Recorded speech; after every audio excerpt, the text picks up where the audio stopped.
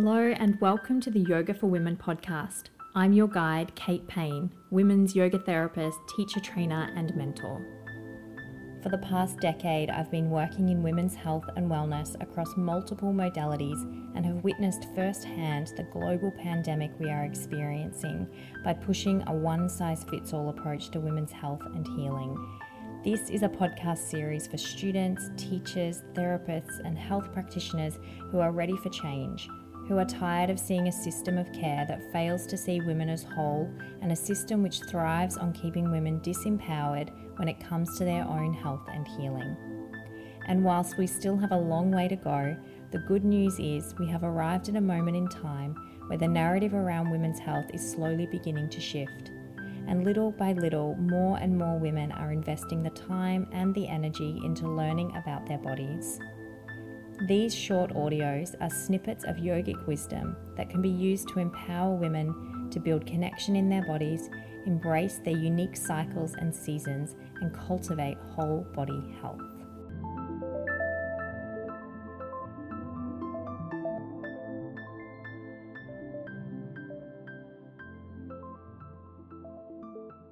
Hello and welcome to episode 4 of the Yoga for Women podcast. Welcome to this episode where we are speaking about yoga as a pathway to women's health and healing, and also as a pathway to support women to remember and recognize their own innate wholeness.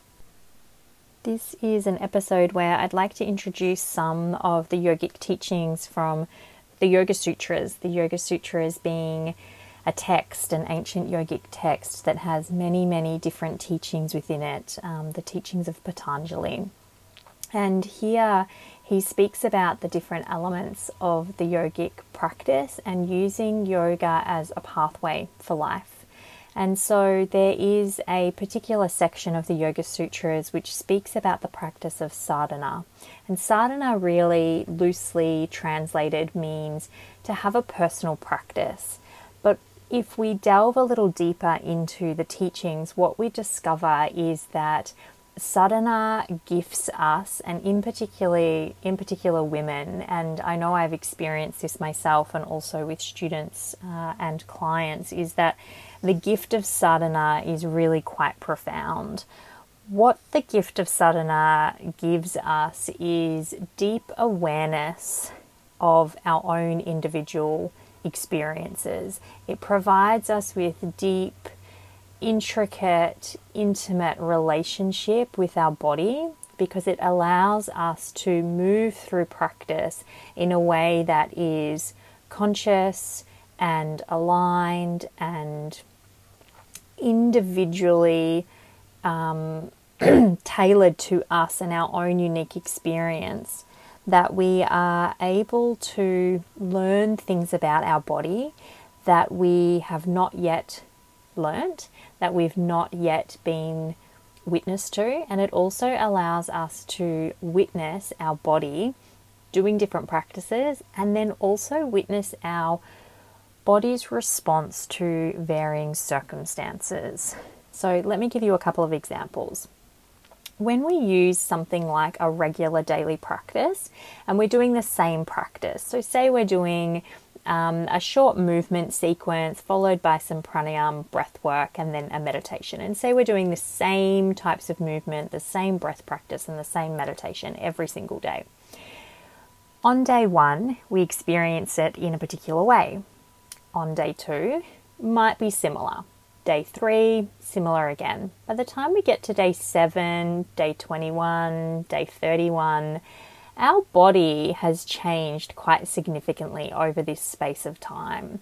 Not only has our body changed throughout our monthly cycle, but also our body has changed in the sense of our energy body, our emotional body, the experiences that we've had over that period of time. But what has remained the same is the practice. The practice is the same practice done every day. And so what we're able to do is witness how our body is responding to how our life has changed over that period of time when the practice has remained the same. We're also able to witness based on what's happening in the external. Say we're busy one particular day or week and our practice feels harder because we're more tired. We're able to witness directly that impact, to recognize the tiredness and the fatigue and make the subtle adjustments as we need. This is the gift of having a sadhana practice, a daily, regular practice with familiarity. But there's another part to sadhana that I also want to speak about.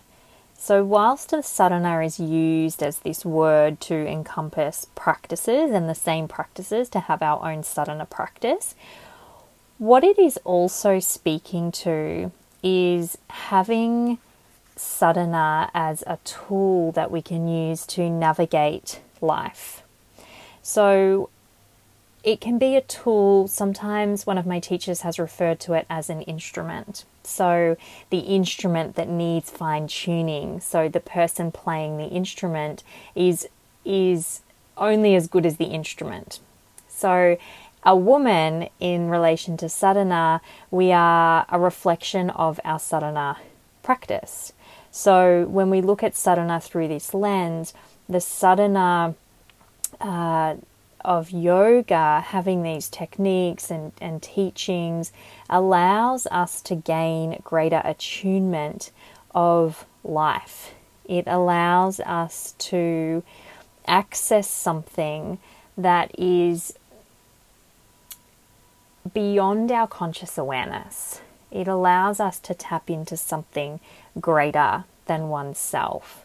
And it allows us to fine-tune our lives as if our lives were the instrument, and we're using the sadhana practice as a way to refine that. And it really is such a gift.